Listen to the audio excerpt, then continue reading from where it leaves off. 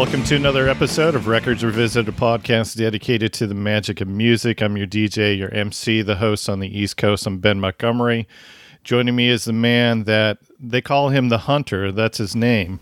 Here's my co-host from the left coast, whose bone structure is more striking to me than all his lack of empathy.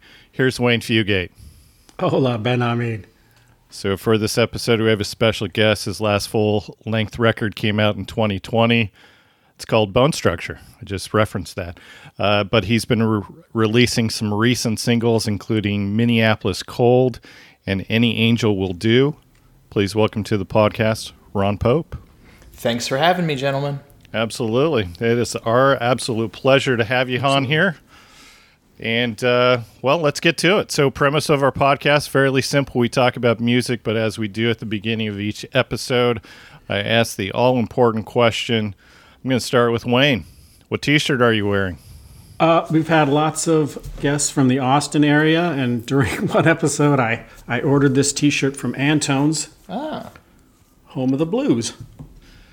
Yeah, this is what Wayne does during the interview portion of the episodes, while he's letting me run on with the guest. Wayne is ordering T-shirts. That's what he did on that episode. He texted me afterwards. He was like, "So here's a picture of T-shirt I just ordered."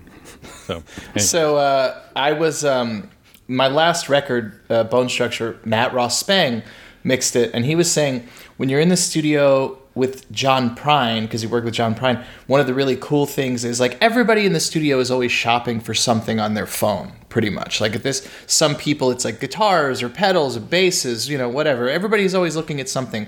He said Jason Isbell is a sneakerhead, so he's ordering sneakers. People they have their thing. And John Prine was always shopping for Cadillacs. I was like, that's cool. That's much cooler than buying guitar pedals. That's much cooler than shopping for T-shirts. For sure. Absolutely. Yeah. How about you, Ron? What T-shirt are you wearing? I am wearing, this is one that my wife got me as a gift. It is a Guns N' Roses Use Your Illusion 1991-1992 tour T-shirt. One of the anniversaries, the traditional gift is some sort of medal.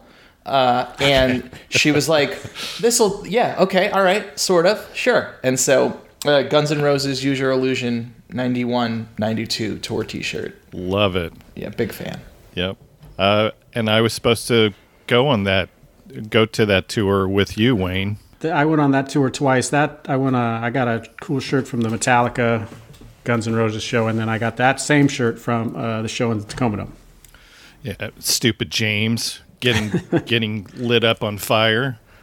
Anyways, James Hetfield.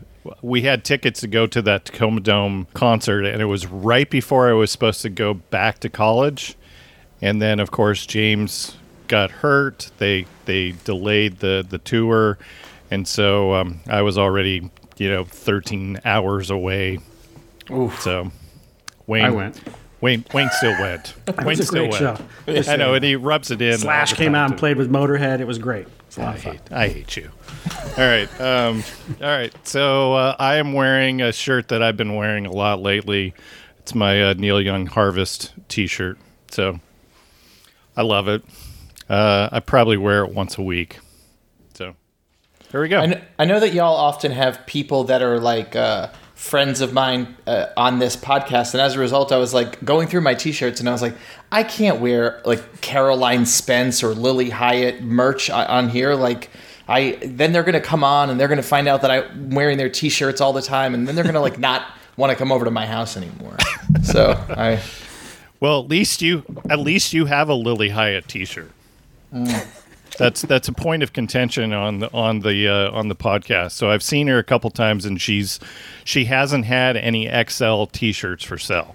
So yeah. Now, Ron's website is guilty of the same thing. There were a couple of cool shirts on there, but no XLs. We are out of almost everything. I don't know what's been, I guess because we haven't had a tour coming up in so long.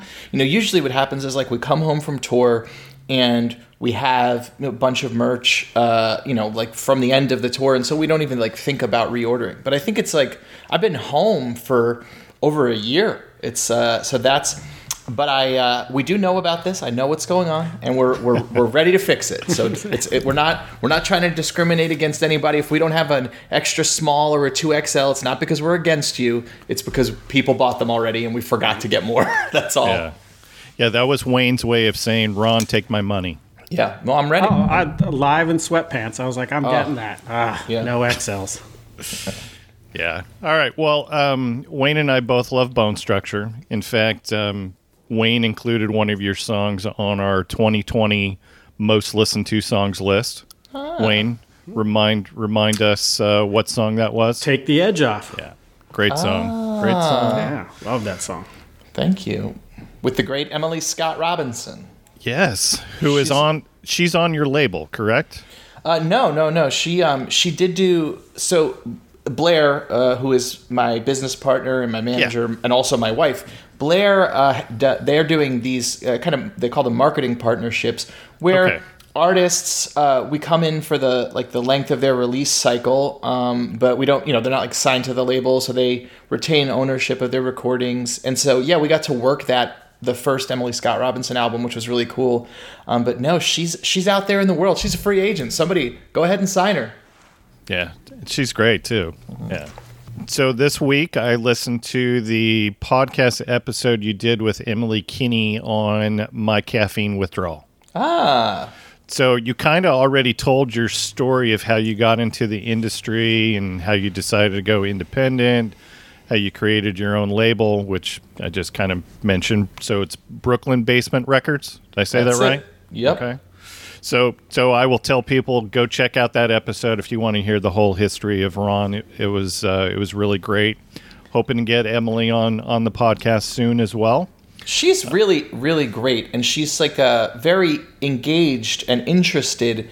So she's a great host, but she also is a great interview. I think she's cool. And she's like a Renaissance woman. She's making music and she's writing poetry, and she's obviously an actress. So she's cool. I really liked doing that episode of her podcast because my cousin, who used to be my guitar tech and tour manager and had different jobs for me over the years, my cousin just showed up in LA that morning to surprise me.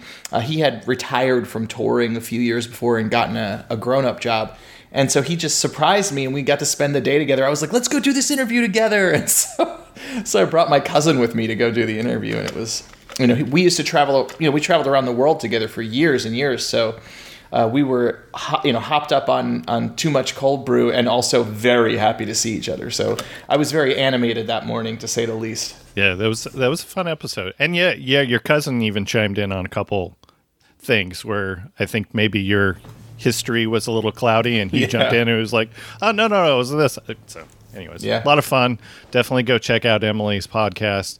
One thing that the episode didn't really focus on that I read in your bio, so you were a baseball player and you were on the Rutgers University baseball team, but you got injured, and that's kind of how did that turn into music career? I mean, I was always playing music. I was always in a band, writing songs from my early teens. But I also was playing baseball. I was playing sports, and baseball became the thing. The bulk of my energies were pointed at, because you can't really half do it. You have to kind of do it or not do it. Yeah. And so I was doing that, but while also being in a band and playing guitar and writing songs. And then when baseball ended, I kind of, I was used to the structure of, this is what I do with all of my energy. And I just kind of pointed that into my music from there on out. And so, it just went from a thing that I did to being the thing that I did, basically. Yeah. What position did you play? Shortstop, very poorly. The defensive portion or the offensive portion poorly? All of it. The whole all thing. Of it. Just all of it. Just terrible. Okay. All right. Well, did you at least hit above the Mendoza line? Absolutely. It was fine. It's just, it's funny. It's this is something that I did, I did it, as a child until my late teens. And so it's it's been as long since I stopped playing as like my whole life before that, you know. And so it's just like, it's funny that I still talk about it, you know, because it's like so far removed from my life that it's like sometimes I forget that I did it. Right. You still a baseball fan? Yeah, I'm a big Mets fan. It's one of those things like being a shorter man, let's say. It's like if you could choose, you wouldn't choose to be, 5'4" as a guy, let's say. You'd probably choose to be a little taller. You can live a great life, and that's what it's like to be a Mets fan. It's like nobody picks, like people don't sign up to be a Mets fan, but you can live a full life as one, even though there's going to be days where you're like, I just wish that I could, be a Yankees fan this year or something. But it's like in your blood. It's like it's like a genetic thing, or like having big ears. It's really more like having big ears. Like, I'm just living my life. I have these big ears. There's nothing I can do about it. It's not really holding me back, but I would prefer if they were a little smaller. That's what it's like to be a Mets fan most years. I grew up in Tacoma, Washington. Wayne is still out there in Washington. I've been a lifelong Seattle Mariners fan. That's even worse than being a New York Mets fan. Because at least the Mets have... Yeah, we don't even have 1986. Right. Yeah. You can at least go, well, in my lifetime, there was, Mookie Wilson and Ray Knight, and we won a World Series. Mm-hmm. And the Mets have been to the World Series since then. So yeah. In 2015, in Game 5 of the World Series, I'm at Citi Field with my father and my brother. My dad, when the lead gets blown, he gets up, he goes to the bathroom. And I was like, it's the 9th inning. What do you mean you're going to the bathroom? He's like, I have to go to the bathroom. And he gets up very calmly, and he walks, and he goes to the bathroom, and he comes back. And I was like, have you been crying? And he was like, maybe.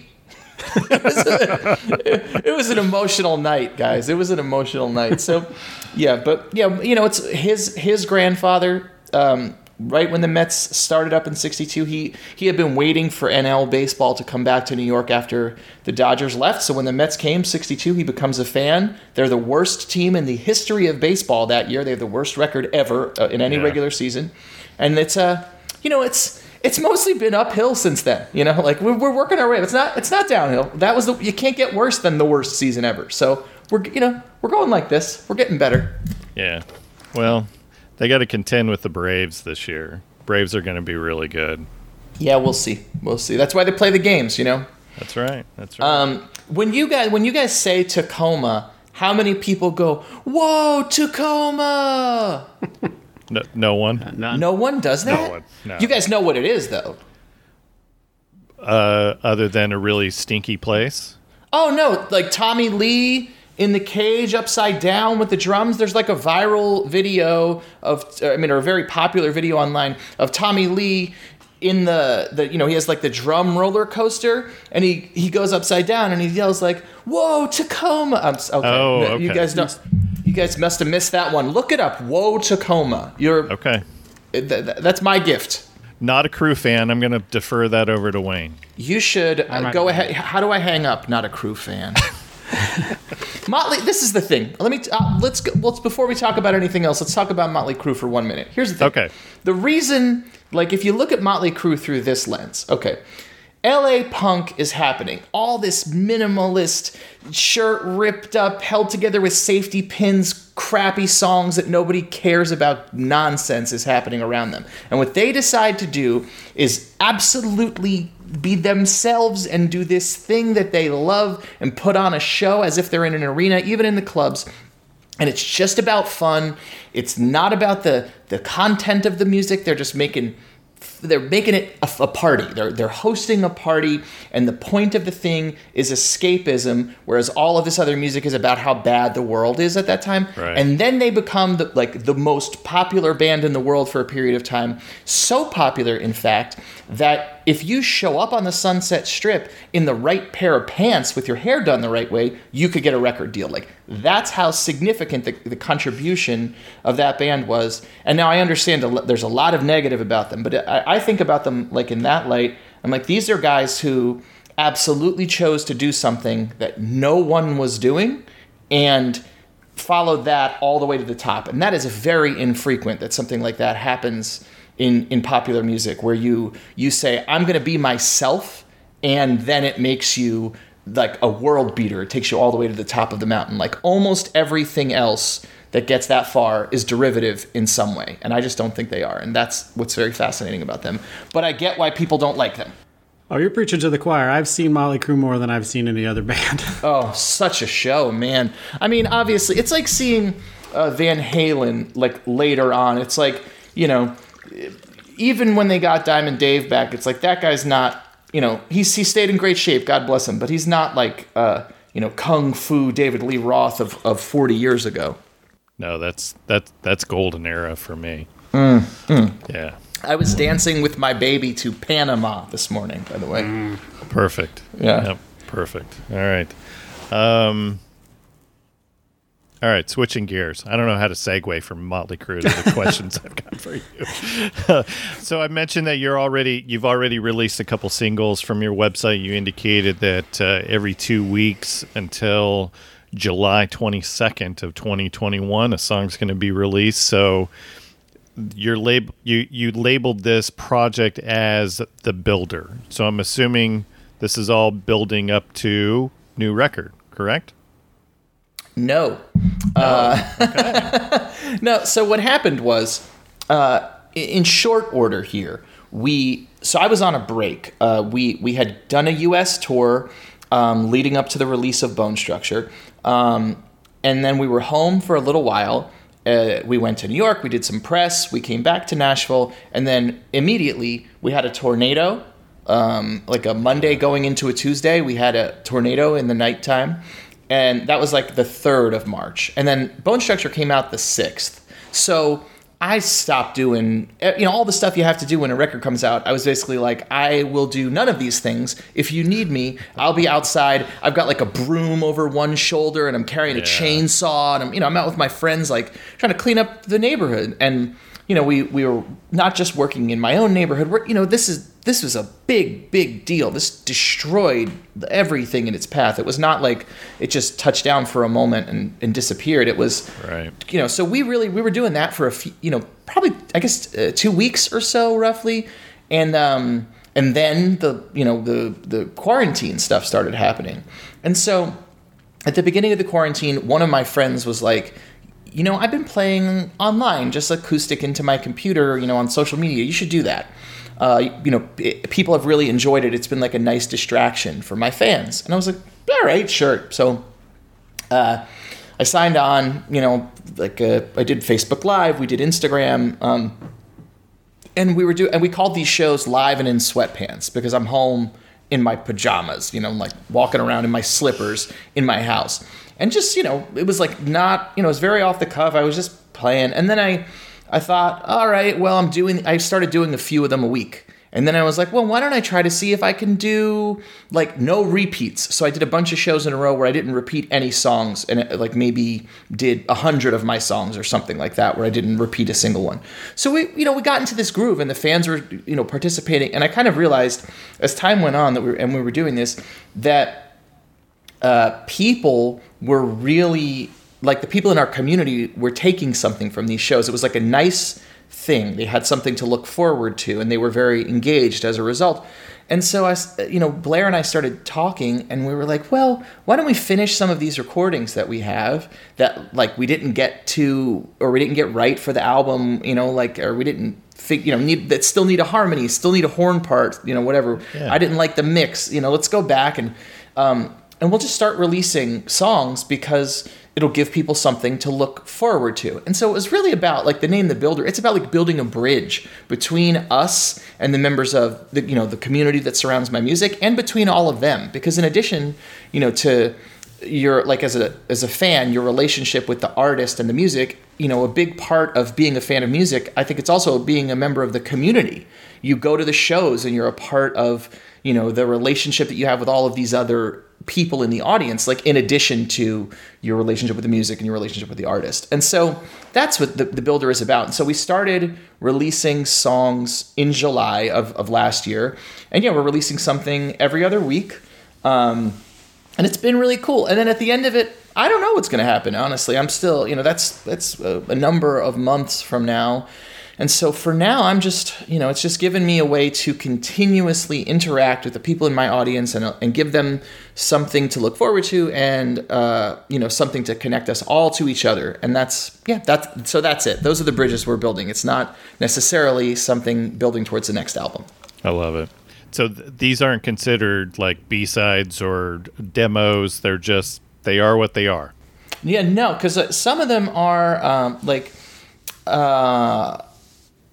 as a for instance, some of them are just songs that like we decided it's like, so Bone Structure, I recorded it for about 2 years. In the middle of the process, this crazy thing happened. I'll tell you very quickly, but it was like we were in England and I was flying back from a gig, and then right after the car dropped me off where we were staying, the guy got attacked by, like on my street, he got attacked by 2 masked men. And so he was able to get away, and he was frantic. He thought that these people were trying to kidnap me.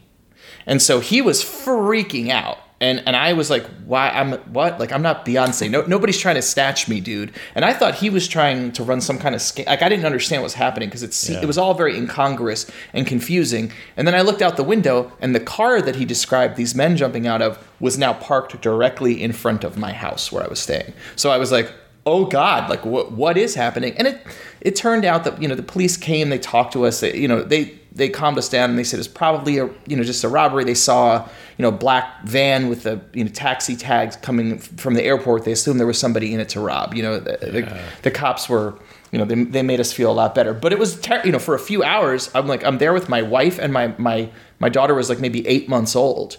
And it was really scary. And so we'd been recording Bone Structure for maybe like a year and a few months at that point. And I decided immediately, once I kind of came back to my senses, I was like, I started thinking about how fragile life is and how, short, a time we all have on this earth. And I was like, if I died today, my daughter wouldn't know me. And so I decided that I would write songs where I was either speaking about my own experience and telling a story that I thought she could use, or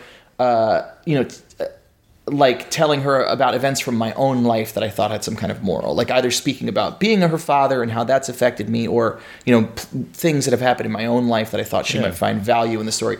And so we basically just started again. So I had almost a full album worth of material that it no longer fit the narrative. And so much of that I had, like Any Angel Will Do, as a for instance, that is one of these songs. And I love that song. And we worked on it forever. I'm not allowed to curse, so I can't say the title of the song. You can. There's that Eels song. It's called "It's a Mother Effort." Right. Yeah. So it's this beautiful, this delicate arrangement, beautiful orchestral arrangement. And so we went out and found the person who did that beautiful arrangement, and we worked with them, and we built this. It was like, so as an example, like Any Angel Will Do, I maybe spent more time and money on that recording than any other recording on Bone Structure. So it's certainly not it's not like a throwaway. It's just, it didn't fit the album anymore. Yeah.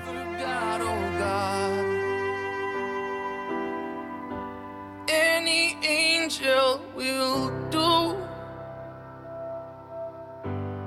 If they'll send one for you, they send one for me.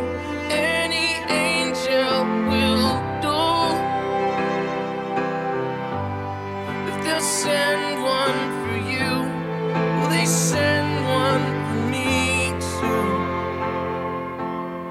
It all seems so simple then, when every answer had a question that it didn't burn to hear. And so I've got a lot of stuff like that. Like, in the last handful of years, I've been constantly working. So I had a ton of things. And then, like, in the midst of it, I did write, like, I recorded Joni Mitchell's River, where I just cut I had somebody cut those guitar parts, and then I cut a vocal on top of it. And that, so some of it was like, postal service, remote recording and stuff, because we couldn't be in the rooms with each other.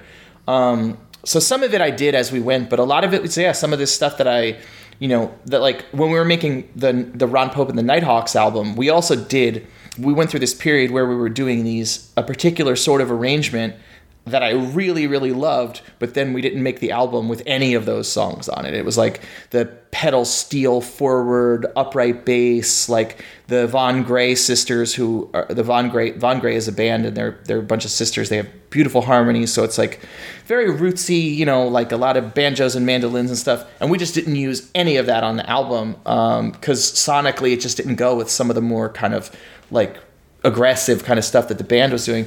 And so I just have like almost I don't, like at least an EP, maybe a full-length album's worth of that material too. That is part of what I'm including here. So yes, I don't know. I just have amazing. I'm always working, and then I'm, to the great chagrin of my manager, label head wife, I'm constantly like, okay, now I know I've spent all this money and all this time and all this energy, but what if I did something completely different right now?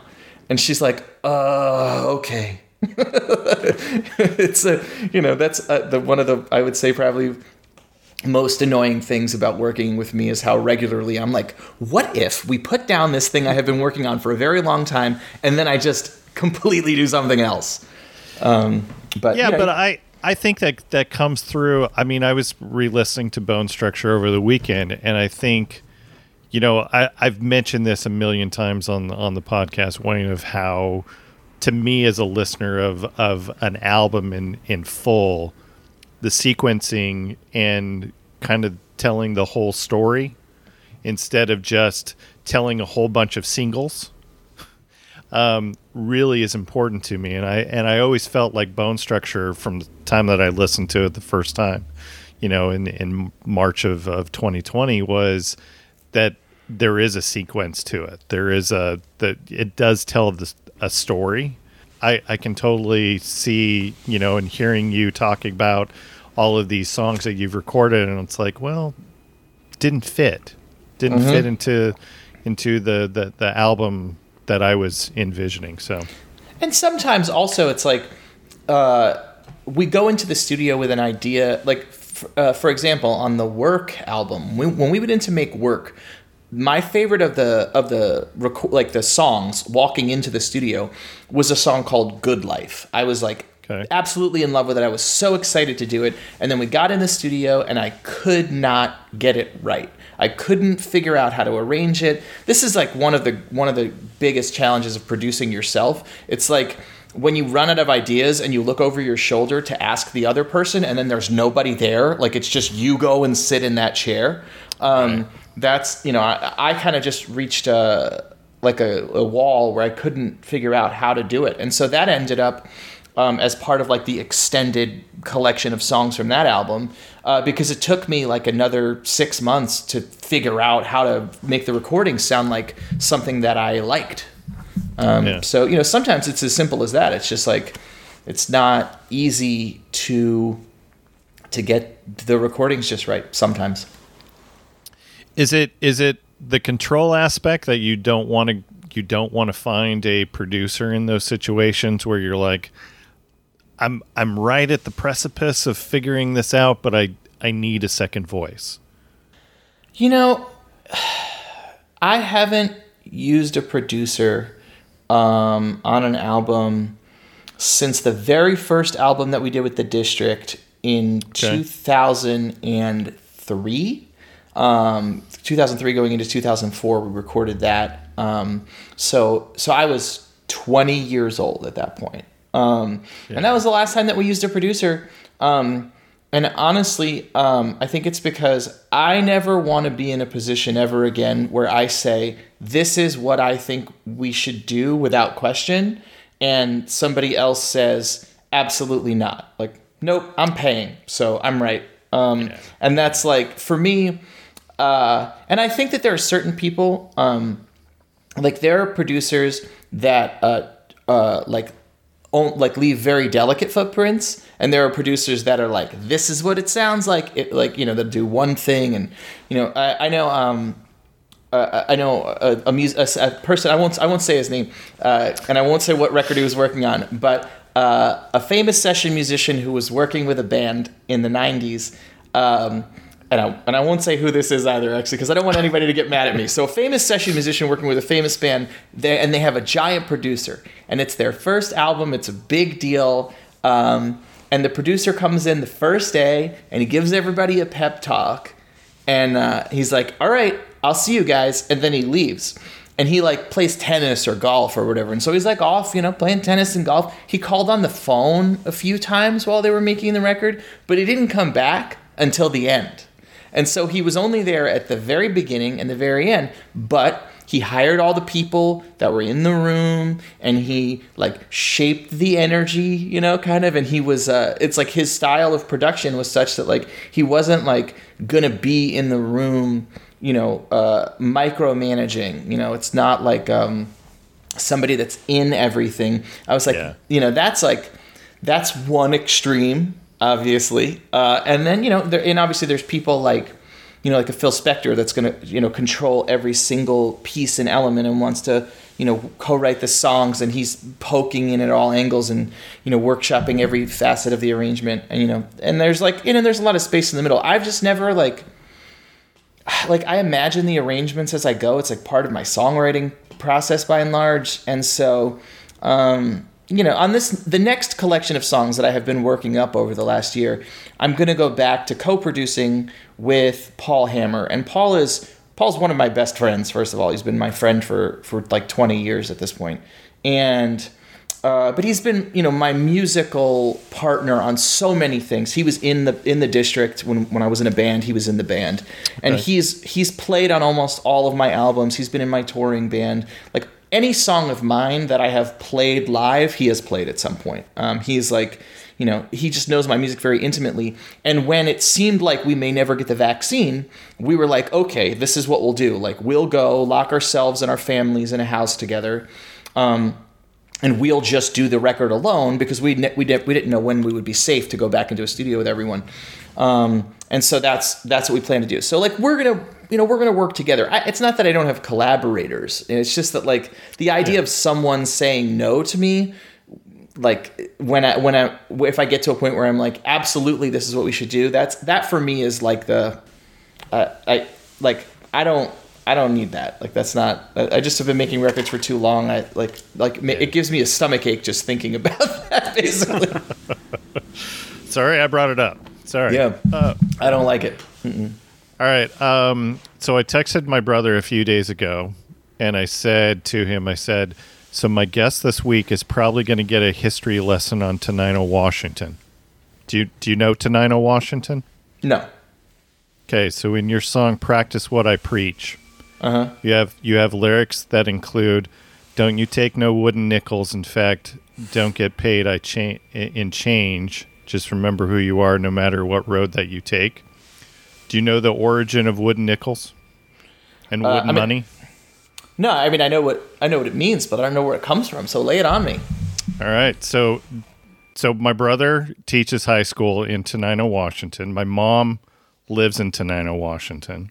So during the Great Depression, and Wayne, you probably know this, being up there in Tacoma, after the failure of the only bank in town in Tenino during the Great Depression, the Chamber of Commerce teamed up with the newspaper there, and they essentially printed up their own money, and it was wooden money, and that's where you get wooden nickels.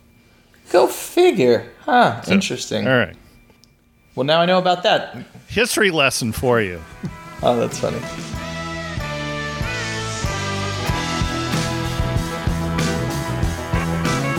My father told me sometimes 1 and 1 makes 3.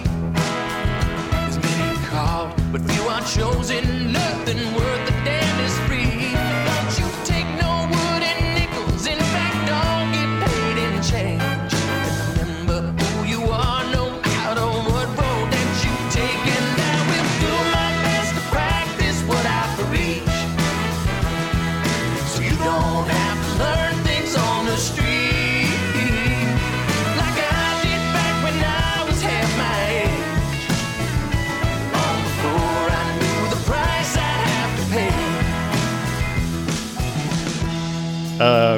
anyways, I thought that was cool, and shout out to Tenino, Washington, because they're pretty dang small. So this is probably the first mention that they've ever had in a podcast. Maybe not. All right. I feel like, I don't want to say all of them, but like 75% of the podcasts that talk about serial killers take place in Washington State for some reason. I don't know if you guys know about this, but there's a lot of serial killer activity in Washington State in the 1970s and 80s, it seems like just based on my podcasts. There was Ted Bundy went to school with my best friend in high school, his mom. Ooh. Yeah. And she said that he was a super nice guy and everybody liked him. Yeah, that's why that one's so scary. That one, because there's certain ones where you're like, oh, that I can see how, that guy, he's scary. He just starts talking and you're like, ooh. Right. Ted Bundy, it's like you're like, this guy, he's pretty articulate. He's got a nice head of hair. Like, what? This guy? It's, yeah, a little scary. Yeah. And then Green River Killer. Oh yeah, that guy. That was a big deal. But it's crazy. Like what is the one that I've been listening to a lot? Crime Junkies. Yeah, they're every time they something happens in Washington or Oregon, they're like, oh, not again. I know. I just finished watching season 1 of Dirty John on Netflix, and as soon as I turned it on and we were talking about this really evil dude, I'm like, he probably grew up in Washington, and I was so relieved to find out that he grew up in Ohio and not Washington. So that was good. All right. Anything else? Anything else we want to talk about on Ron's music before we jump to the record he chose? Wayne, anything? I got a chance to listen to Bone Structure again, but I hadn't listened to Work before, and I really enjoyed that, particularly the title track, which has a really cool, like, Nebraska, that demo feel to it. Thank you.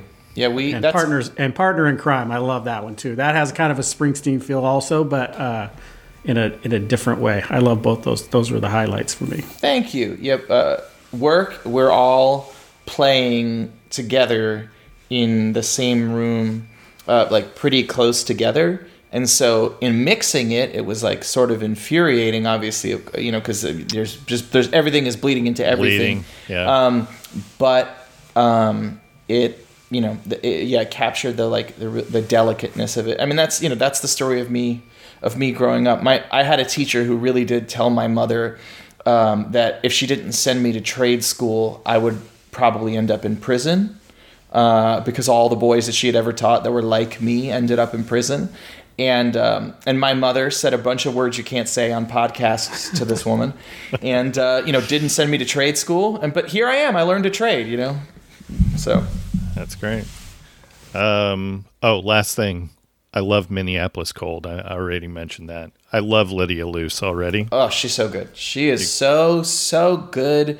And yeah, we like that one. We imagined a few different ways. Like we tried it very, very, very sparse and delicate. And then it, the way that you hear it now with the strings and my slide guitar, I was like, instead of like playing slide guitar and playing, like melodies and licks, what if I just played dinosaur sounds?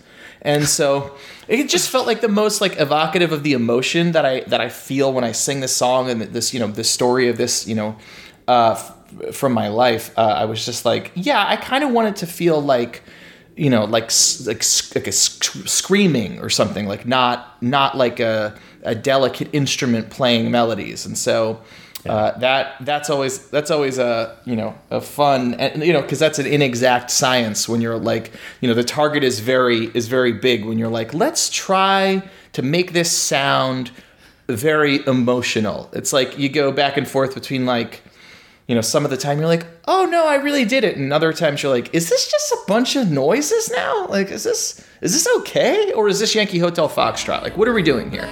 It is 4:45 in the morning. I miss you, but I don't know why. I don't think that I love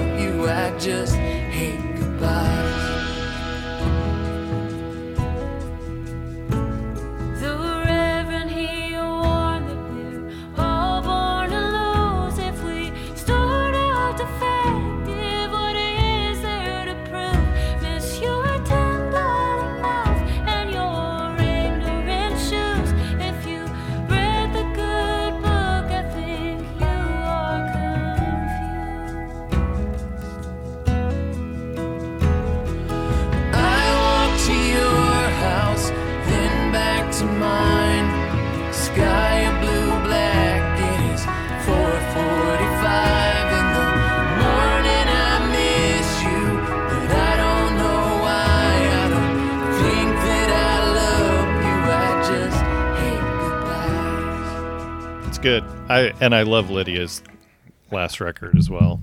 Oh, she's the best. She's so good. She's such a good singer. She's such a good player. She writes such beautiful songs. She's also a delightful person. She came in the studio and it was just like somebody turned on all the lights in the room. She's like her energy is very positive, and she's a good egg. I like her a lot.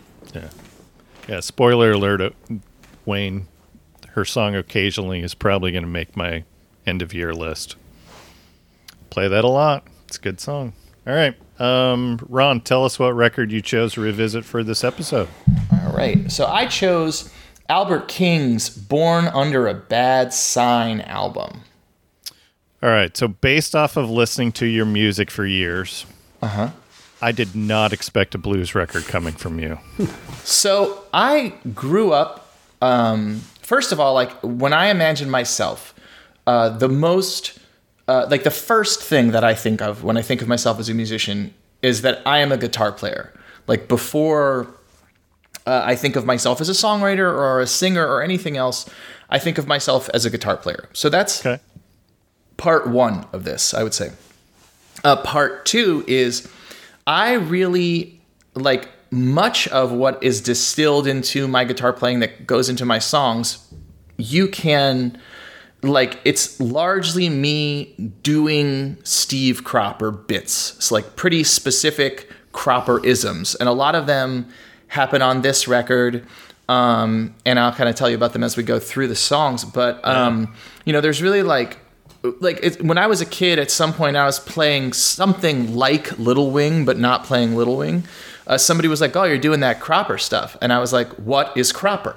And they were like, "What is Cropper?" And I was like, yeah, like, what do you mean? Like, I thought they meant like it had something to do with the phrasing. They're like, like Steve Cropper. And I was like, okay, tell me what is that?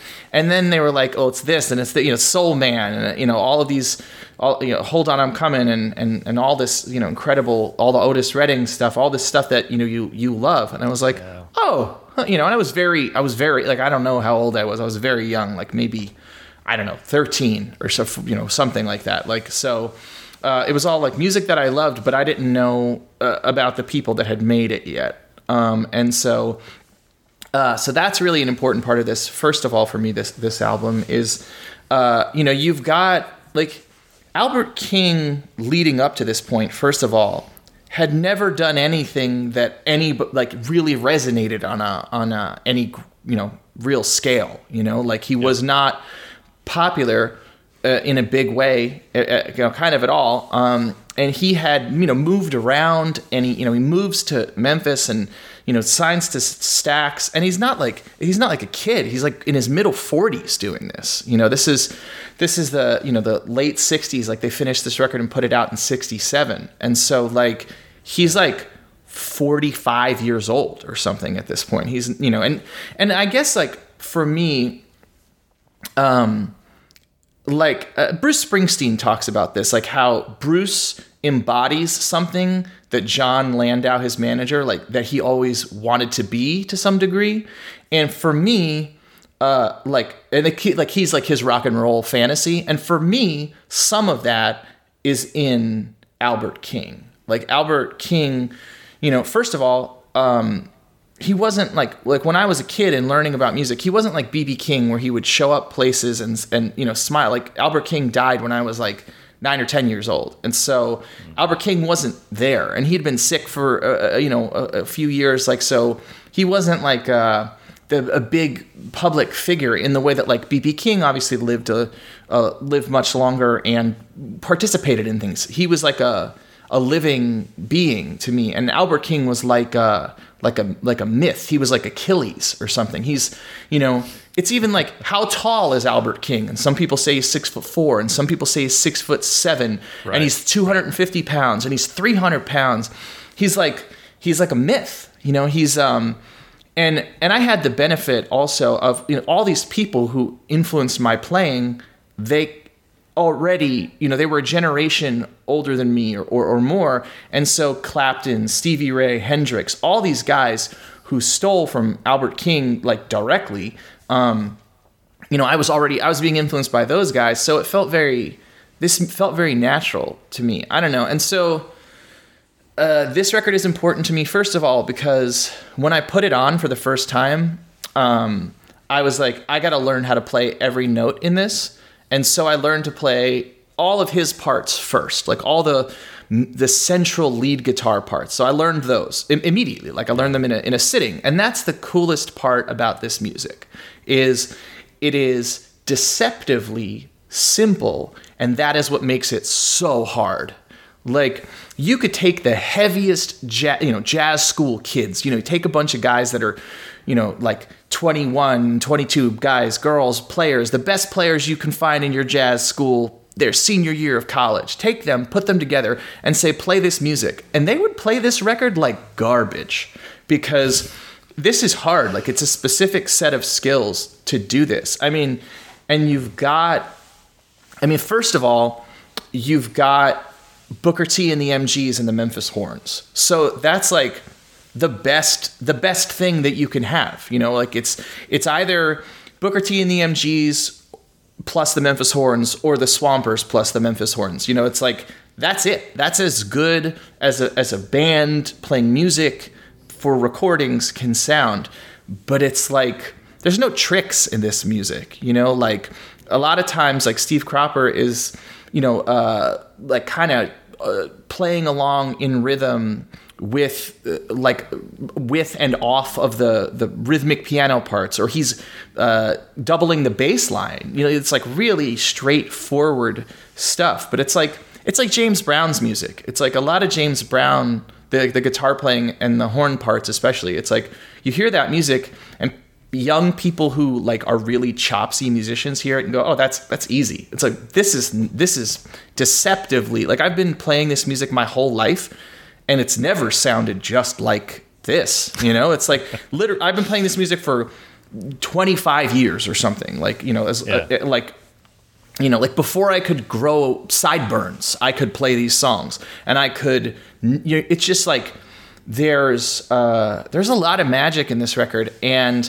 this is an interesting thing for me. It's like people think of me as a songwriter. Like I people come to me for songs and for lyrics, and I don't like most of the songs on this album. Actually, I love this album because of the vibe and the energy and the arrangements and a lot of that. Like I think there are actually very few like great songs on this album, for me, and mostly it's about like how the record sounds, how the playing is, and like where he is in his life. This is somebody who was up against it. Like he had been trying to make it as a musician for a long, long time. He had tried a lot of things. He had played, he's also like, this is a great record about like, it's a space, the intersection of so many things in music. Like Albert King had played drums with Jimmy Reed. He had played with Ike Turner, had Ike Turner playing on his recordings and stuff. So this is a guy who like, you think of him as a blues musician, and I think it's like pretty reductive, because it's like he played, he was there at the beginnings of rock and roll. He played with all sorts of people and did all sorts of things. Later on, he's making funk. Like I think it's like to say that Albert King is a blues musician is like, I don't know, like an oversimplification, because he's so much. He's so many things and he was so many places.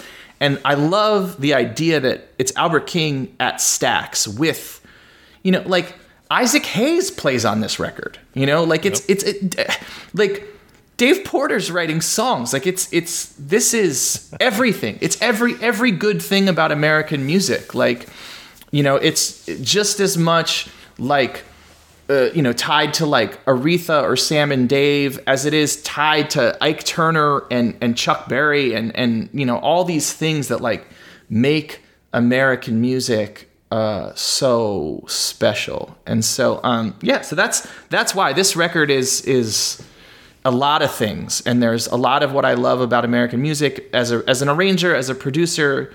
But yeah, maybe as a songwriter, this is not the one that I pick for songs. Like I picked this because I love the way it makes me feel, and like that like excitement that I felt the first time that I sat and listened to the whole album and like then sat and learned all the songs. Like I still feel like I put this on when I went running this morning and listened to it, and it's still like it makes you feel something inside that most records don't. Yeah, you touched on a lot of the history of this. So I want to come back to a couple of the items. First, Albert King's not even his real name, so that's Albert Nelson. He decided to go by Albert King because he did want to try and be associated at some point with B.B. King. Did you know that he told people like for a very long time that they were blood brothers, like they were were actually related, that they had the same father? Correct. Yeah. The second thing was, you mentioned that he played drums with Jimmy Reed. Yeah. He recorded a record while he was there in Gary, Indiana, playing with Jimmy. Didn't sell, so he moved back to Arkansas where he grew up. From there, a couple years later, he then goes to be a part of the St. Louis scene, which you talked about with joining Ike Turner. Did he play in Ike Turner's band? Ike Turner played on some of his recordings in this period. Okay, that's what it was.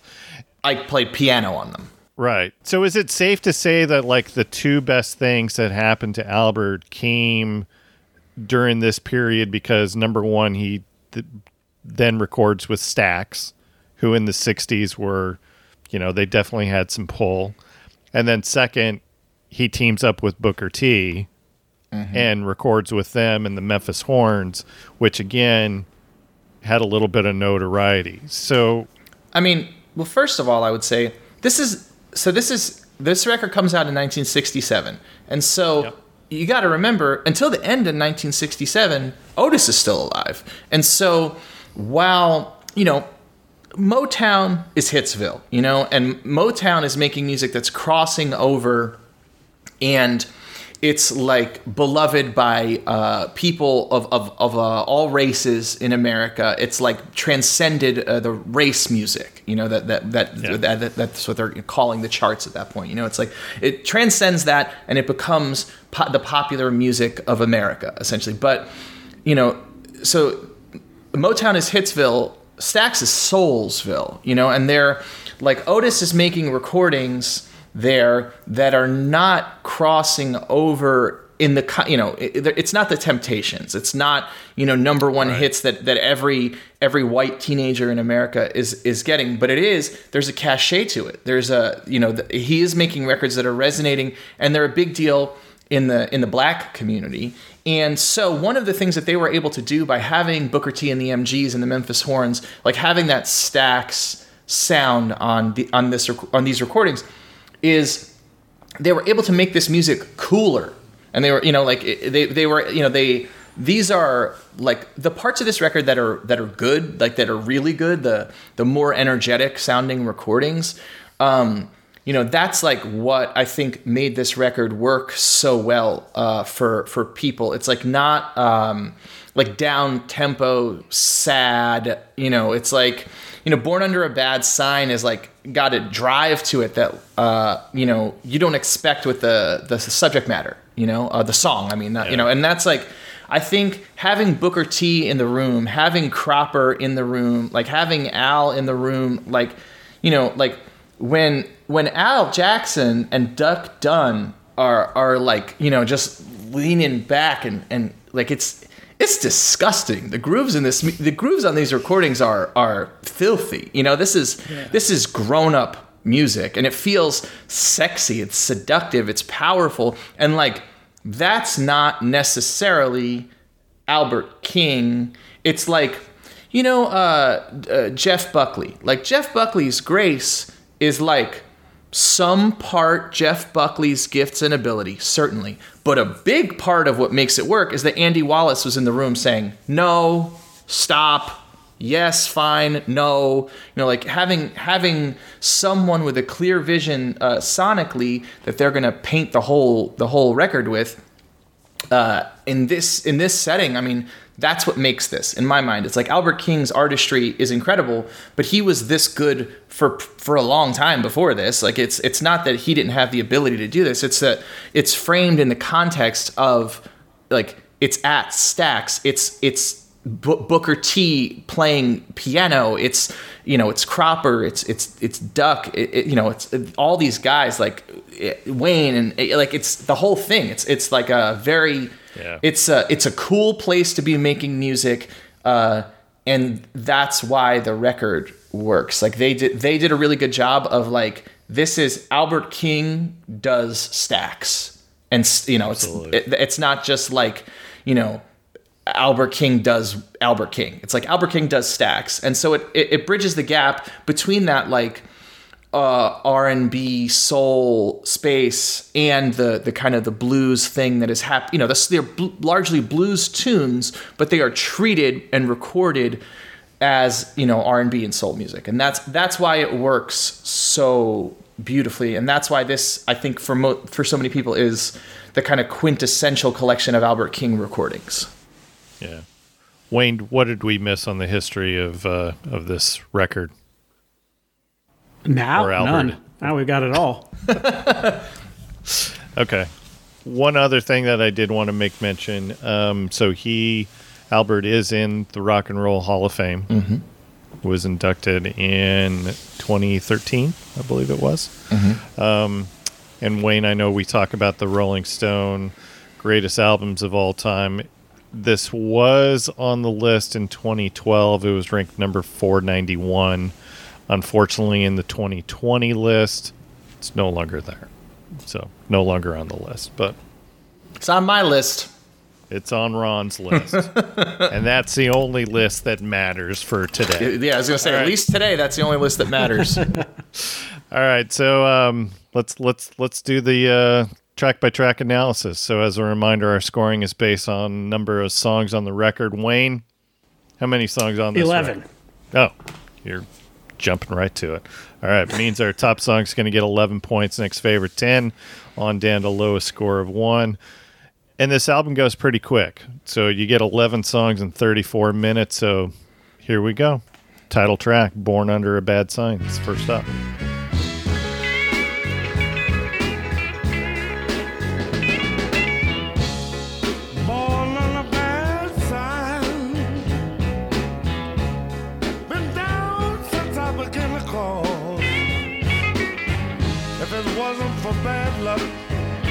I wouldn't have no luck at all.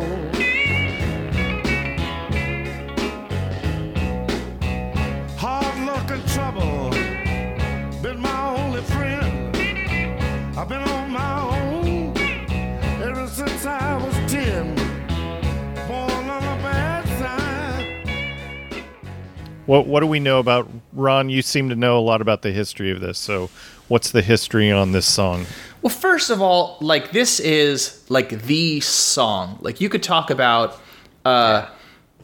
basically everything that's good about this record is distilled into this song. Like, first of all, the 2 guitar attack thing in this, like when you listen to this recording, Cropper's playing the riff. He's playing a riff. He's staying out of the way. He's not doing any tricks. But he's absolutely integral, and you could almost just sit back and listen to the riff and like follow along with that. It's like one of those, we talked about Jimmy Reed. It's like that stuff, Keith Richards, that brand of where you're like, well, I guess you're the rhythm guitar player, but you're not always like strumming chords. He's playing what is essentially a lead line that drives the song. So it's got Cropper being Cropper.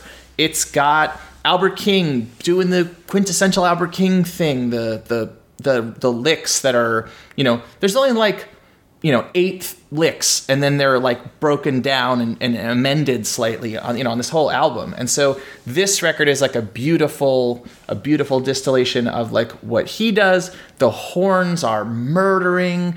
The piano is like this is exactly it's Duck and Al. The rhythm section does the whole thing. This for me is obviously far and away, like, if I could have given this 22 points, I would, like, this is better than every other song on this record by 100 miles. I love the song. And so this is a William Bell. I don't, this is one of those things because I don't sometimes at Stax, like I don't know how the co-writing stuff works. It's like, like if Dave Porter is writing a song and Isaac Hayes like goes to the bathroom, they like don't give him a credit, but if he says something from the bathroom, they do give him a credit. Like some of their crediting is interesting. So this is a William Bell song, who is a songwriter there and involved with lots of, he's involved with lots of things. This is kind of the one that he is most well known for. But and Booker T has a credit, but he's, he and Steve are like largely producing the record, even though they don't get the producing credit. That's like that's one of those. It is known. so he has a songwriting credit, I know. But he, I don't know like what his involvement is like. But the song also, to me, like I love the universality of this. It's like I don't know what it is to be like, like a 6'4", 6'7", like large built man who's born a black child in Mississippi or Arkansas or wherever he actually is from, and tells all the story he tells about himself, the life he actually led. Like I can't imagine what it would be like to walk in those in that path. Like I don't know what that life was like. But as a kid, when I heard this, it felt like everybody knows what it's like to feel down, to feel hurt, to feel like you were born to lose. And that to me is like what makes this song itself so special. Like is even though he's like like something like 60 years older than me and lived in a world completely different than my own, this immediately resonated with me. And the fact that like, he's a great interpreter of song as well. I think that's like, a lot of people, they're like, oh, this person doesn't write their songs. And it's like, I didn't care that Albert King didn't write this song. He didn't write most, he's not a songwriter really. He didn't write most of his songs. He's not like, that's not, I'd imagine he would never even have spoken of himself as a songwriter. He's like, I'm a guitar player, I'm a singer. And so like that's another thing to me is like he interprets this song so beautifully and it feels like his own. It's like once Aretha sang Respect, that's Aretha's song. It doesn't matter that Otis Redding wrote that song. Like that's an Aretha Franklin song. Aretha owned that. You can't. I can say that about a number of Linda Ronstadt songs as well. Bonnie Raitt does Angel from Montgomery and you're like, that's a Bonnie Raitt. I mean, and I bet that John Prine would have said the same thing, like he's like, once you hear her do it, it's like, I don't know who else is going to do that now. Right, exactly. And so to me, this is just like, I love it. I think some of the others, his other albums, other times in his career, he did stuff that are there that's like cool, and I think there are other places on this album as well that are like really cool. But this song to me, it just like, it captivated me. I've listened to this song more than any of the other songs on the album. I love everything about the recording. I love everything about it. So this one for me is an 11 out of 11. It's my number one without question. Absolutely. Wayne, what do you got on this one? Oh, this is his signature song, absolutely. And I can say it's an electric blues song, but it still has those kind of Delta blues themes in it of, bad luck, everything, I love the line, what is it? I know wine and women is all I crave. And at the end, that's what's going to put him in his grave. But it's a classic blues song. And like you're saying, the horns are used great. They're kind of subtle. And Steve Cropper, that guitar riff that drives it along, and then those flourishes by Albert King. It's this is my favorite song on this record too, far and away. Yeah. And I'll jump in here. This is my 11 as well. It's been a while since we've had a unanimous top song. We did it. Yeah. It's been 6 months. Wow. Last time was? What do you think the last time was, Wayne? I got nothing. Lover, You Should Have Come Over by Jeff Buckley. Oh, that's a good one. That was our last unanimous pick. All right. Next song is Crosscut Song. Some call me wood cutting bin. The last girl I cut the wood for, she wants me back again. drag me across your lawn. I'll cut your wood so easy for you. You can't help but say I know.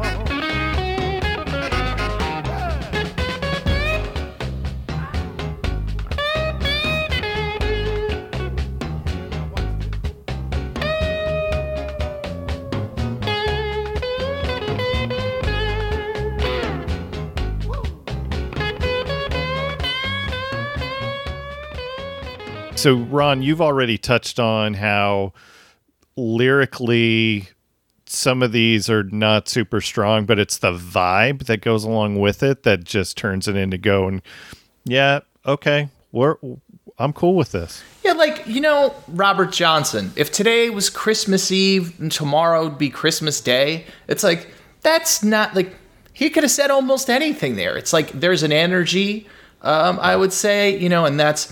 So Crosscut Saw, is for me, that is actually also my second favorite song on the album. I also think that the first side of this album is far superior to the second side, which happens a lot. But this, to me, number 2 is Crosscut Saw, so that gets 10 points from me. And it's got that rumba kind of thing.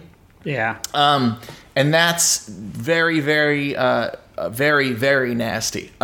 So when I first got to college, I went to a jam, and I was like, growing up, I would go to jams and I'd bring a guitar, I'd get called up and I would play. And sometimes, when I was young, it's like sometimes you can hang and sometimes you get your head cut off.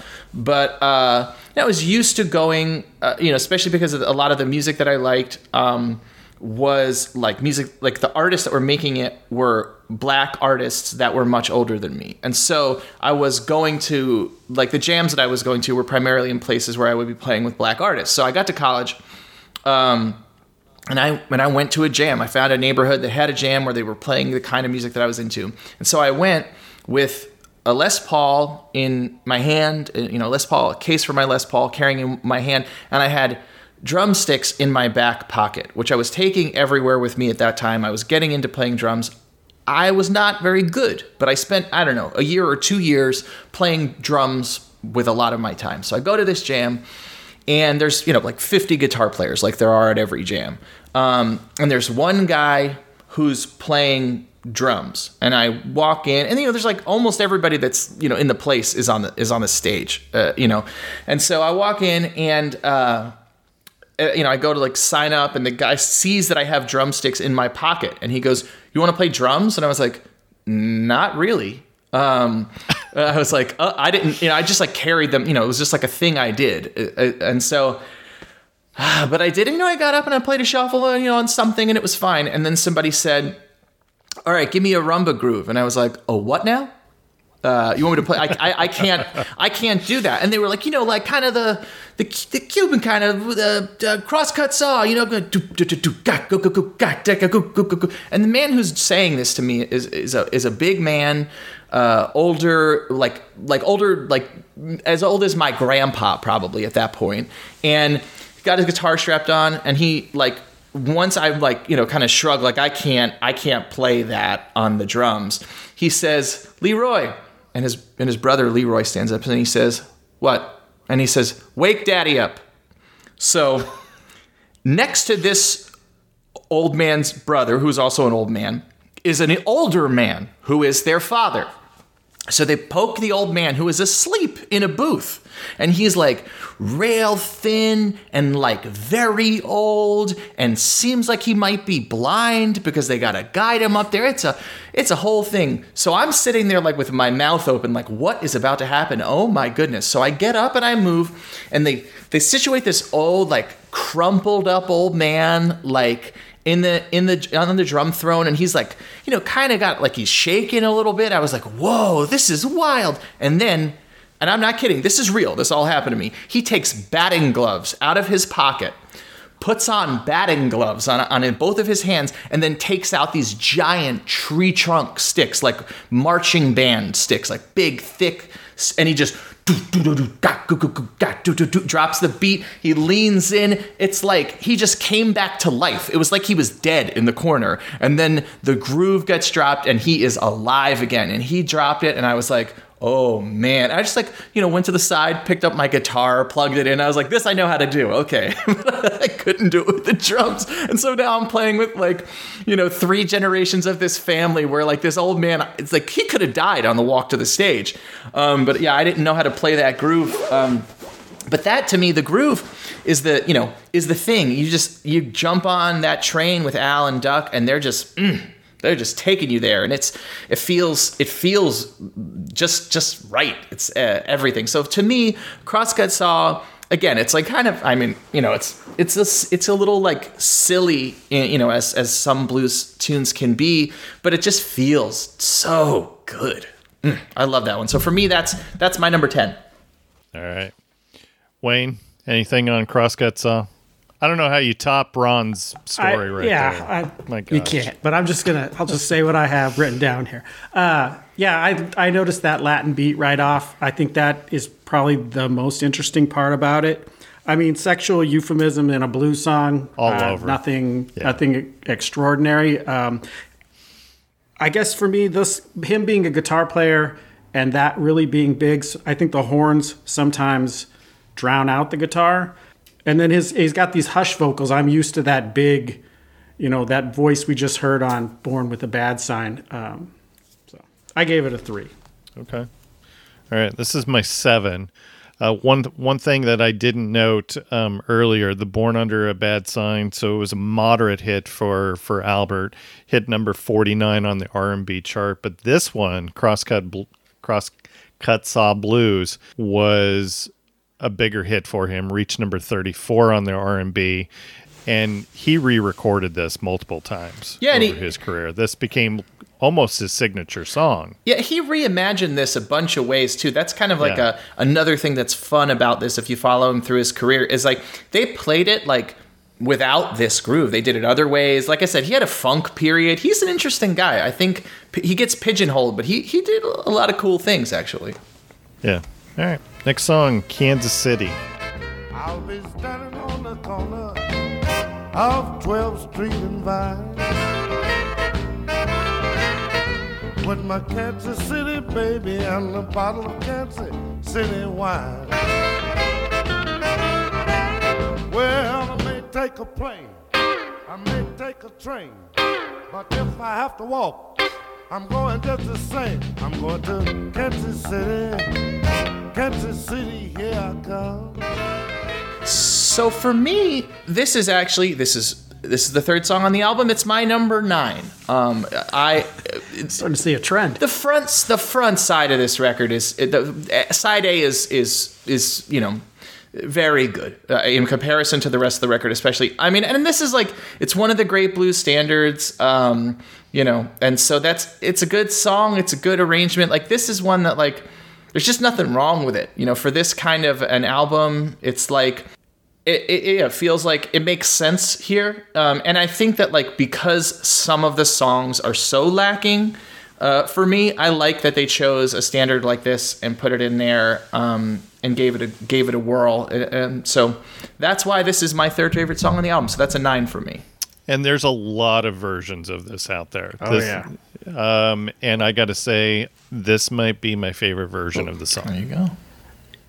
Yeah, this, and I've heard a Fats Domino version that's probably close, but this is probably my. I mean, this song's part of the foundation of rock and roll, I've heard the Beatles record. I've heard Little Richard's version, but yeah, this one I would say his vocals are just so smooth. It sounds a lot different than the Wilbert Harrison one that's made famous. He's just there's just something smooth in his voice.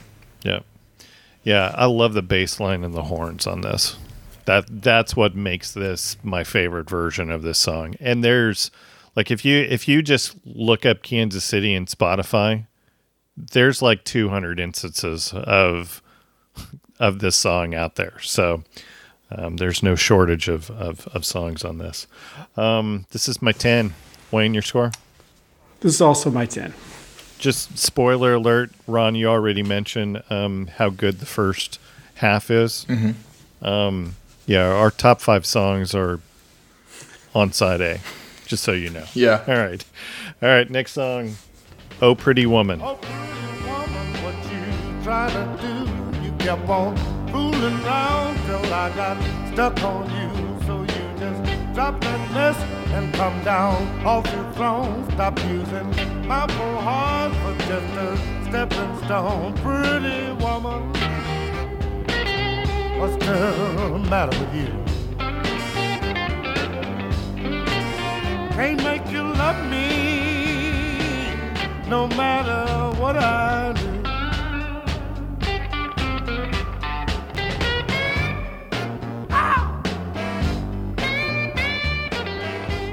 And that's not to be confused with the Roy Roy Orbison Orbison. song. Yeah. Or the Van Halen cover of that song. Yeah.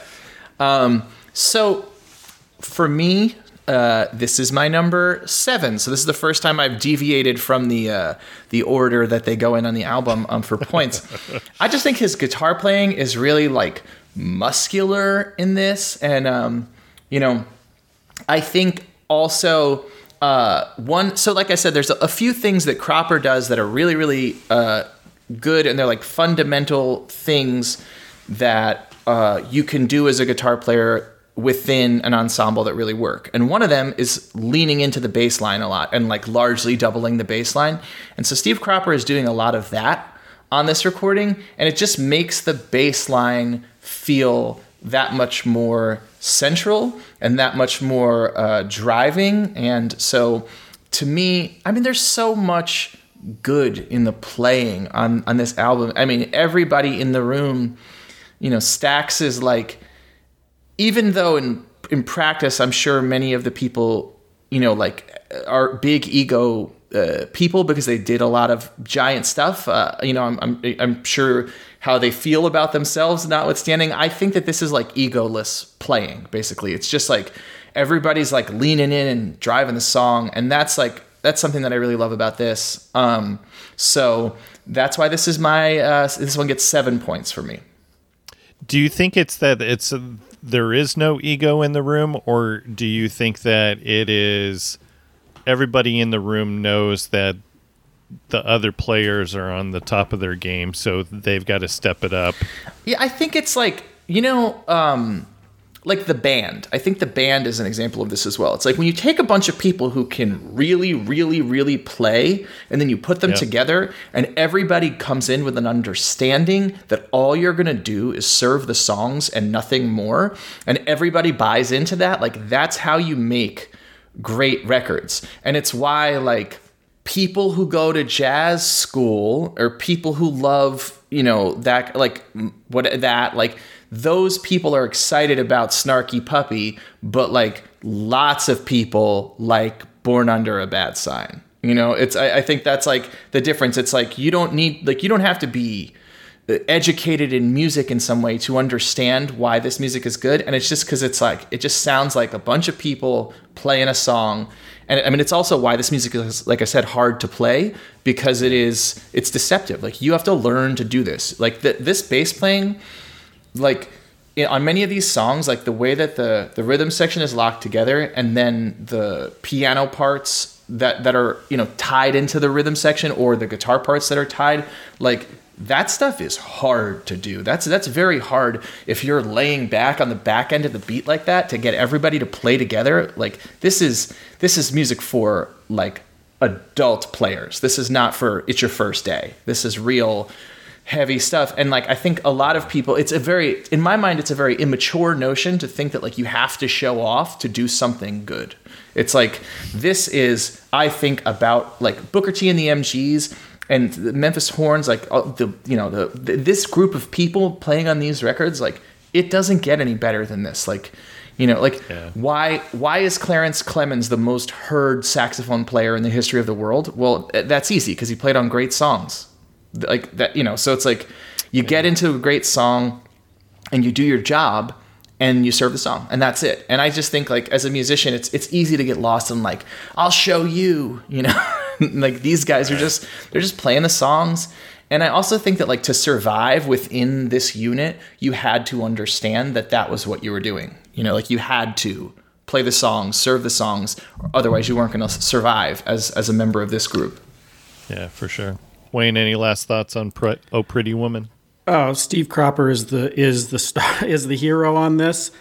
This is my favorite solo on the record, and then I like the way the horns and the guitar do this almost call and response thing, or the back and forth with that. And this is lyrically, I also love this because he's warning her. She has little to no care for him at all, but yet he's still warning her. Like, if you keep this up, if you keep ignoring me and you keep treating me bad, one day you're gonna see. I just love that. All right. What was your score on this one? 9. Ron, what was your score again? 7. That's right. And this is my 6. All right. Next song is Down Don't Bother Me. So long. You know, down don't bother me. I've been down so long. You know, down don't bother me.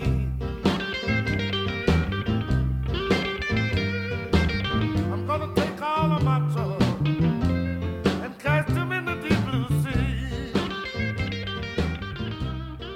And that is my number 6.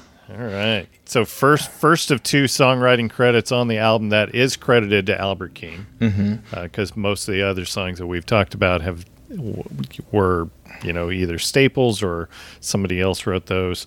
And this is this the only one that he is the sole songwriter? Yeah, I think this. Yeah, that's I have that also to say. It's like, it's interesting, when you're playing in standard forms, that like how one comes to be the songwriter of note on something. And so I wonder, like, is this something he had heard before, or, somewhere along his way, or did he make this up? Like, it's like a different, the version of songwriting, like what songwriting means is somewhat different, I guess, when you're working in a standard form like this. So I wonder about that. I'm curious. I wish I could ask him.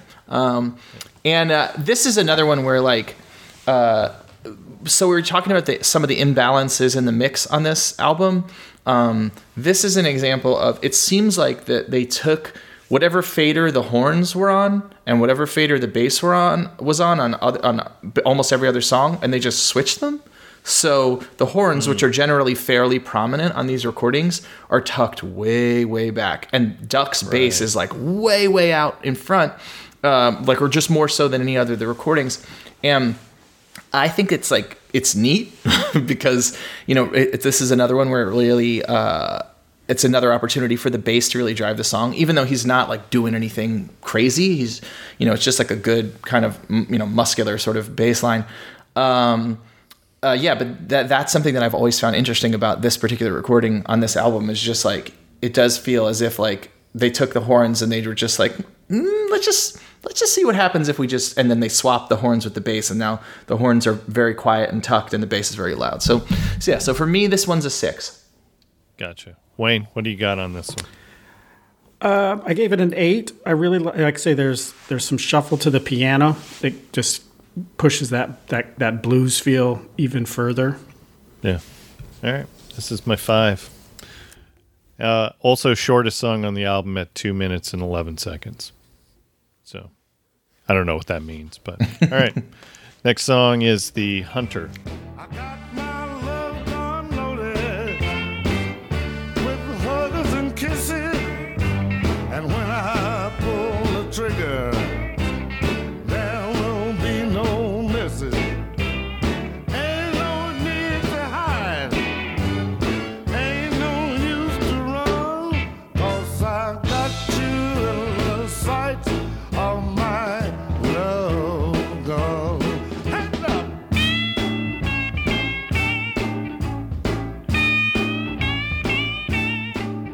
So this is one of the ones that gets into this is not a like Dave Porter and Isaac Hayes are in the not just in the building but in the room, and somehow we ended up recording this song. I really don't like the song itself, but the recording is wonderful. Like the way that the second, like the Cropper guitar part is locked in with the piano, it's just like helping to drive the band. It's this rhythmic thing, and it's sort of like on the verse of "Hold On, I'm Coming," like what he's playing, and like after the beginning of Soul Man, after he plays that boom, well, plays the lick, like after that he's like got this kind of like strummy drive the band, thing. Like one of the things that's cool about these recordings, it's like while there is a horn section on these, Cropper, like a lot of what he highlights is like as a guitar player, you can take the place sometimes of the horn section. A lot of what he does represents some of that. Like sometimes he's playing like he's a part of the horn section. Sometimes he's playing like he's a part of the rhythm section. And he's just masterful. He's like masterful at playing songs and participating in this ensemble. So he's like, since there is a horn section, what he's doing is he's picking things to highlight. Like if he wants to help drive the rhythm, he's got a strummy little thing, and that's what's happening on this song.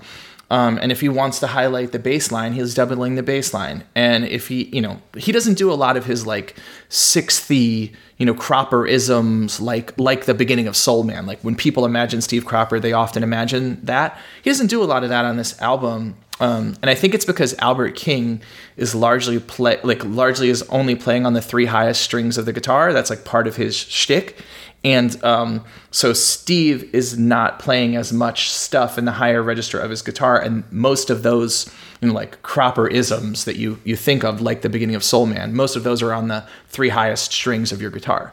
And so I think that's probably why. It's like it's all very calculated. It sounds simple. He's like, you hear it and you're like, oh, he's kind of strumming some chords here, but it's just like it's all so smart. It's so they're all making choices. And so I really like this recording, even though I don't like love the song. And so I give it a 2, but like if I was just choosing on the recording, it would go higher because the recording is rad. But the song is not my favorite. So this is a 2 for me. Gotcha. Wayne, when I'm looking at the lyrics of this one, because I've got you in the sights of my love gun. Wayne, did you immediately think of Kiss? Of course. Okay. I'm 52 years old. All right. I wanted to make sure that you were thinking of Kiss. And this one was initially lower because, like you said, the references to Love Gun, it has all these kind of almost corny blues sexual innuendo in it. But this one has a groove like nothing else on the record. And that pounding piano part, I just like saying the vocally, it's all this bravado, but there's a sincerity to it also that I think is unique. All right, Wayne, for your score, pull the trigger. 7. Ron, what was your score again? What did I say? My score was a 2. This is my 9. I like this song. I like the feel of it. Maybe because I also know that I know the Ike and Tina Turner version. Mm-hmm. That was a hit, like in, 1969 or something like that. So, all right, next song. It's time for us to flip the record over. This is I Almost Lost My Mind. To see a gypsy, to have my fortune read, my head hung in sorrow when she said what she said.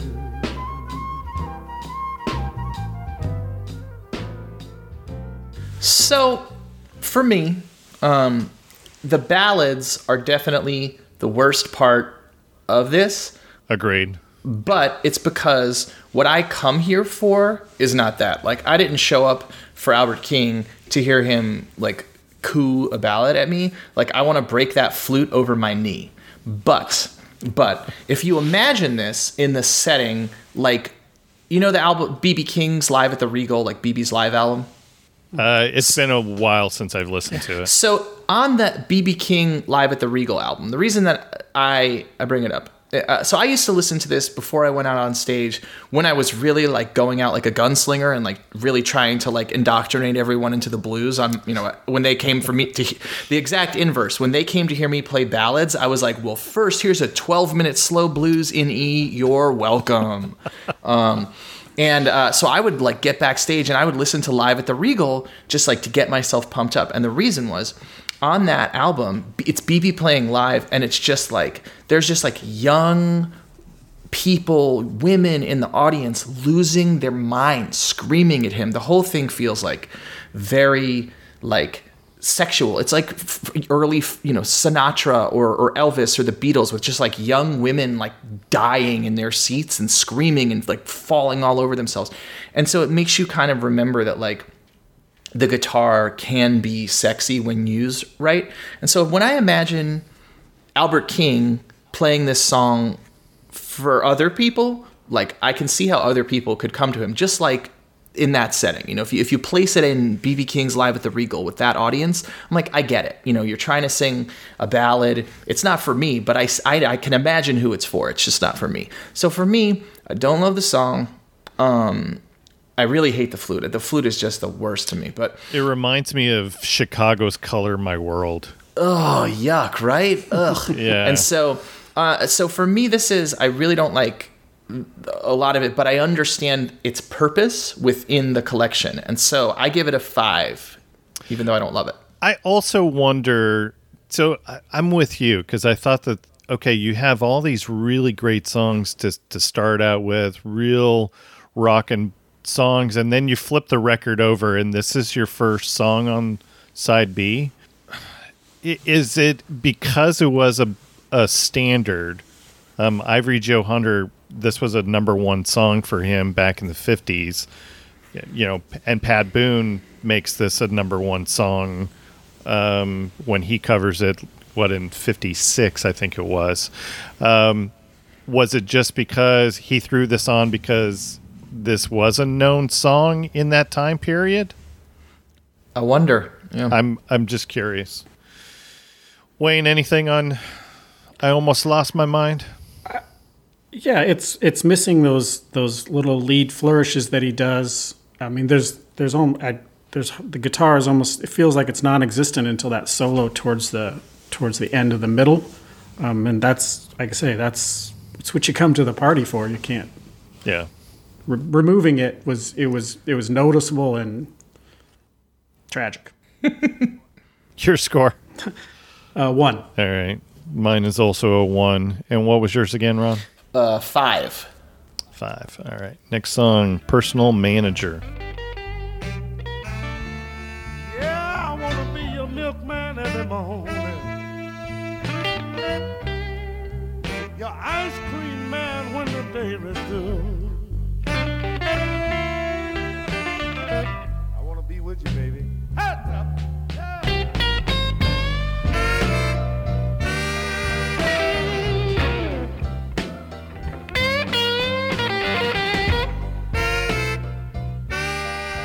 Personal Manager for me is a 4. I'm going to give that one a 4. There are parts of it that I like. Again, this is another one where I'm like not crazy about the song itself necessarily, but the arrangement feels really good. And I just imagine like Al Jackson and Duck just like leaning back with their eyes closed, just like everybody hold on. Whew. Like it is just, it's slow, it's simmering, it's funky, it's just that's nasty. Like you can't. Again, it's one of those. It is deceptively very, very, very challenging, even though it sounds pretty simple. Like this is, it's. I love the way it's played. Like they could be playing Twinkle Twinkle Little Star to this groove, and I would be like, okay, yeah, I got it. So yeah, while I don't love the song, I really love what the rhythm section is doing and the piano as well. And I also really like those guitar hits right at the top before the licks. I think those are cool too. So I give it a 4, but I do like the arrangement. I think the arrangement is great. And this is what I would say is the most jam bandy of the songs on the record. Maybe it's because of the length. This is the longest song on the record at 4 minutes, 29 seconds. I'm with you. I wanted to give a lower score based on the lyrics, but this has probably my favorite guitar solo. So I bumped it up on the scores just because of that. And oh, by the way, this is co-writing credits to Albert King with David Porter for this particular song. And now just imagine if they had just had Isaac Hayes come in and write the song with Dave Porter. It would have been fine. We would have ended up with a great song, probably. Yeah, probably. Yeah, maybe. Yeah. Wayne, anything on Personal Manager? Yeah, I like I say, I like it. It's got sexy. It's got this slowed down pace, and a great solo. Like I say, that stands out. And then the lyrics, it's like I say, it could have gotten way out of control with all the references to the things a personal manager would do. So I don't have too much of a problem with it. But like I say, and he did reference the Ice Cream Man, which that's at a blues standard. Stop me when I'm passing by. All right. This is my 8. Ron, what was your score again? 4. Wayne? 5. All right. Laundromat Blues is next. You've been meeting your man, baby, down at the local laundromat.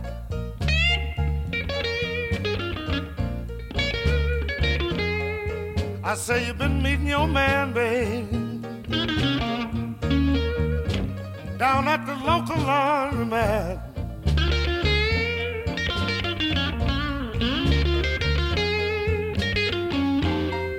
I done got wild, and that ain't going for them. So I give this one a 3. It's another one of the songs where I'm like, I don't love the song. I think the recording is good. I just there's nothing about it that I'm like really excited about. Yeah. And so for me, it's a 3. There's just there's nothing about it that grabs me. So that's one of those ones I never particularly loved. Wayne, anything on Laundromat Blues?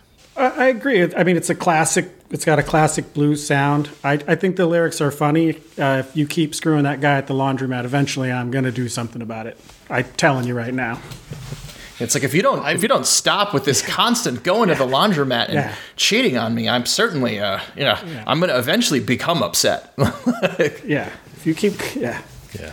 And the songwriting credits is Sandy Jones Jr., who was he was a blues man for Stax. I meant to do some more research on Sandy Jones Jr. and forgot to. All right. This is my 2. Wayne? a 4. Ron, what was yours again? 3. Okay. Next song is As the Years Go Passing By.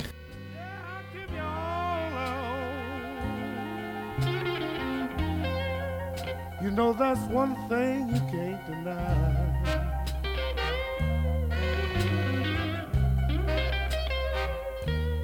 Just my love will follow you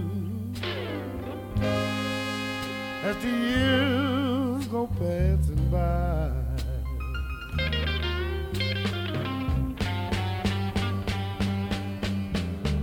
And so for me, of the ballads, this is probably I guess the best one.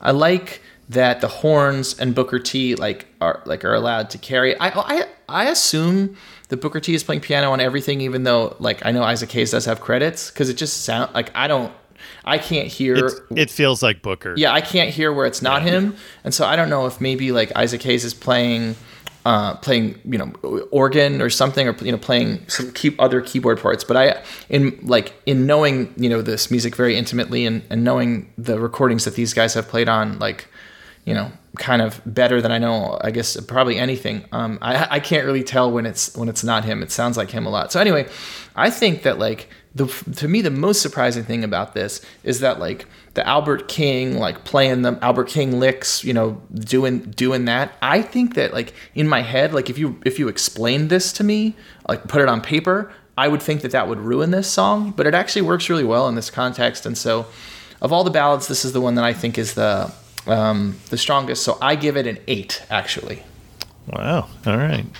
I think if there's one song on the album that kind of invokes the darkly lit blues clubs of like the 60s that maybe you might see in a Scorsese movie. I feel like this would be it. Maybe this was in a Scorsese movie and I just didn't know it. Wayne, anything on as the years go passing by? Yeah, I agree with Ron. Of the ones, because there's 3 songs I feel like that kind of get out of that blues, characteristics, and the other 2 are my lowest scores. This one, it's got, the piano gives it like this jazzy feeling, but not too much. They still have, like you say, those little flourishes that Albert King does at the end of a phrase that keeps it true. And his voice, like I say, it's just so soaked in heartbreak. But that piano behind the guitar solo, it just, like I say, great. This of those ones, this was my favorite. Yeah. All right. Your score? 6. Ron, what was your score again? 8. All right. This is my 4, and I'm rethinking it. All right. Last song. The Very Thought of You. Your eyes and the stars above.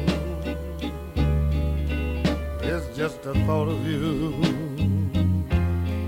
The very thought of you. My love. Yeah.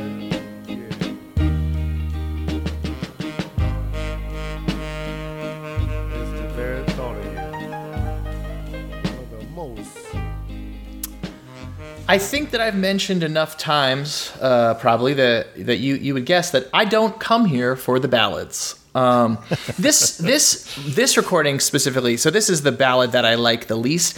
It feels to me like if I ordered a pizza and they delivered me lamb vindaloo. I'm like, I mean, this is good. It's just not what I wanted.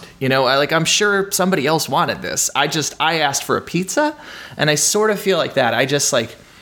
I don't know. This is like schmaltzy, like jazz big band, I didn't come here for Dean Martin. Like, Dean Martin has a time and a place, and I'll put on my apron and I'll put it on, and and we'll have a nice night, and I'll make some veal cutlets. But this is not what I'm here for. And so for me, this feels so incongruous. It's like I don't come here for this. I don't want it. I think it's the worst song on the record. I don't really like the recording. So I give it a 1. I wish they would have left it off, or just cut literally anything else. Right. So I really don't like this one. But I understand the idea. It's like they're trying to figure out, when you think about it in the context of he hasn't had any real success, and they're trying to figure out, how do we make people pay attention to him? So I think you have to try some of these ballads. Like, if you're I've been loving you too long, if you're those people, you got to think, okay, maybe we need some ballads to make this work, So I get the idea. And if you're whoever's, I don't know who's doing the A&R and choosing the songs, if it's Jim Stewart or if it's, if it's Cropper or who, Booker T or whatever, but whoever's, figuring out what songs go on the record, I can see the logic behind it. I understand it. It's just it doesn't resonate with me. So this one gets a 1 for me. I apparently like lamb vindaloo. And for many of the same things that you just said, was taking a chance, doing something a little bit different. Yeah, he didn't have a hit at this point, so let's throw a couple things out there instead of just throwing, all these crazy blues licks. Definitely not my favorite song on the record either. This gets my 3, because my comments were, when you have some really great guitarists and you don't highlight guitar work. There's a saxophone solo instead of a guitar solo. Mm-hmm. Right. That's great, and I liked it, but I guess I'm a little confused why you don't focus on the guitar work. But again, I gave it a 3 just because I'm like, you're doing something a little bit different. I'll give you a little cred for that, but overall, yeah, not my favorite song either. Wayne, anything on this one? Yeah, my notes, just to echo Ron, it says very soulful, but I guess I came here for the blues. It's just, I as a song, I don't have a terrible problem with it. But yeah, it's got no it's got a sax solo instead of a guitar solo on a blues record. Just And again, going back to what I was talking about with I Almost Lost My Mind, I feel like they probably pulled this one out because of the notoriety. This was dating back to 1934. This was a pop standard that was recorded by Ray Noble and his orchestra. There were a number of other people who had done this song, including Ricky Nelson. Who did it right around that same time. And that's another thing that I think maybe contemporary music fans, like, when thinking about stuff like this, like, maybe don't realize. It's like, you know, when you're talking about like Tin Pan Alley era and things like that, it's like, you know, like Sinatra would cut a song, and if it was a hit, like 6 other people would cut a song. And, you know, if Dean Martin had a hit with a song, 6 other people would cut that song, and they were doing it in this, you know, in the same month. Like if the song came out and it was a hit. So the idea of trying to pick a song to be a hit based on its track record of being a hit before, like, that was absolutely normal. You know, for a long time. Like, it wasn't, you know, like, it wasn't weird. It, you know, that was the norm, in fact, for people who were not writing their own songs, which was almost everyone for a long time.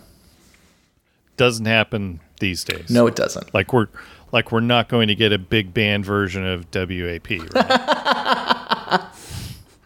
We're just it's not going to happen. All right. Did we get scores? Ron, you said lowest score. That's a 1 for me. Wayne, 2. and this was my 3. So this was the lowest score on the record. All right. This is where I say, did we cover everything? Did I miss anything? Did we miss anything? I think we did it. I think we got it. We covered it. Any guesses on number 1? Kidding. Nope. Yeah. That's a unanimous Born Under a Bad Sign. Definitely was our cumulative unanimous. That gets our 11. How about guesses for number 2? Is it Crosscut Saw?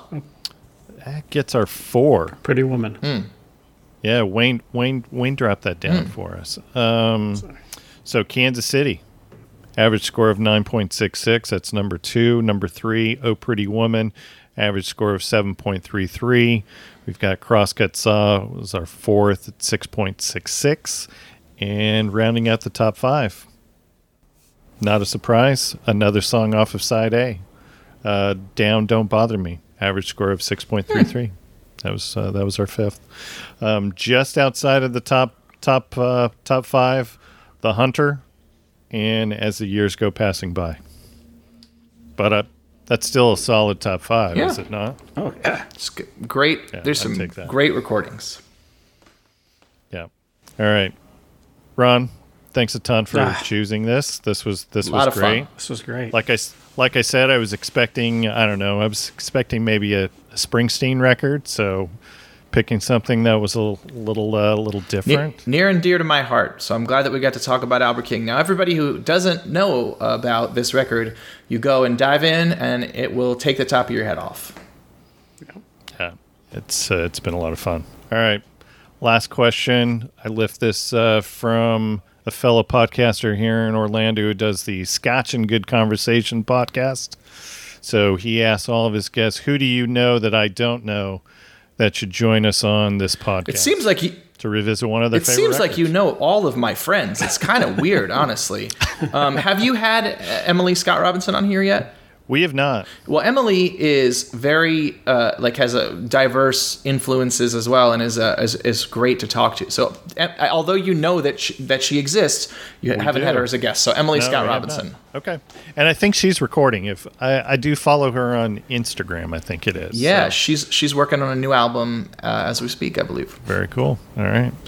So tell people where they can find all the happenings of Ron Pope. I'm all over the place. I'm in the internet. Wherever you go, I'm in there. I'm on the Instagrams. I'm on the Twitter, Facebooks, all of them. I'm in all of it. I'm on the YouTubes. So if you look for Ron Pope, you're going to find me. There's also a real estate agent. That's not me. I'm not selling real estate. I'm the music one. All right. Perfect. All right. As a reminder, you can find us on the socials as well. Just look for Records Revisited Podcast on Facebook, on Twitter at Podcast Records, and Winning Man's the Instagram account at Records Revisited Podcast. And of course, you can find us on all the major platforms where you can find quality podcasts. And of course, on all those platforms, please go subscribe and rate or review us. So thanks for listening. Please go support the arts. I would tell you to go to live show, but you know the drill on that. So please find your favorites. Go support them on their Instagrams and Instagram lives, YouTube lives, whatever they're doing. And hopefully we get back out there real soon. Buy a t-shirt of the band, provided that they actually do have XL on their website. Buy a record. You can go visit a record store. Just mask up and be safe out there, all right? We are Records Revisited, and we are out.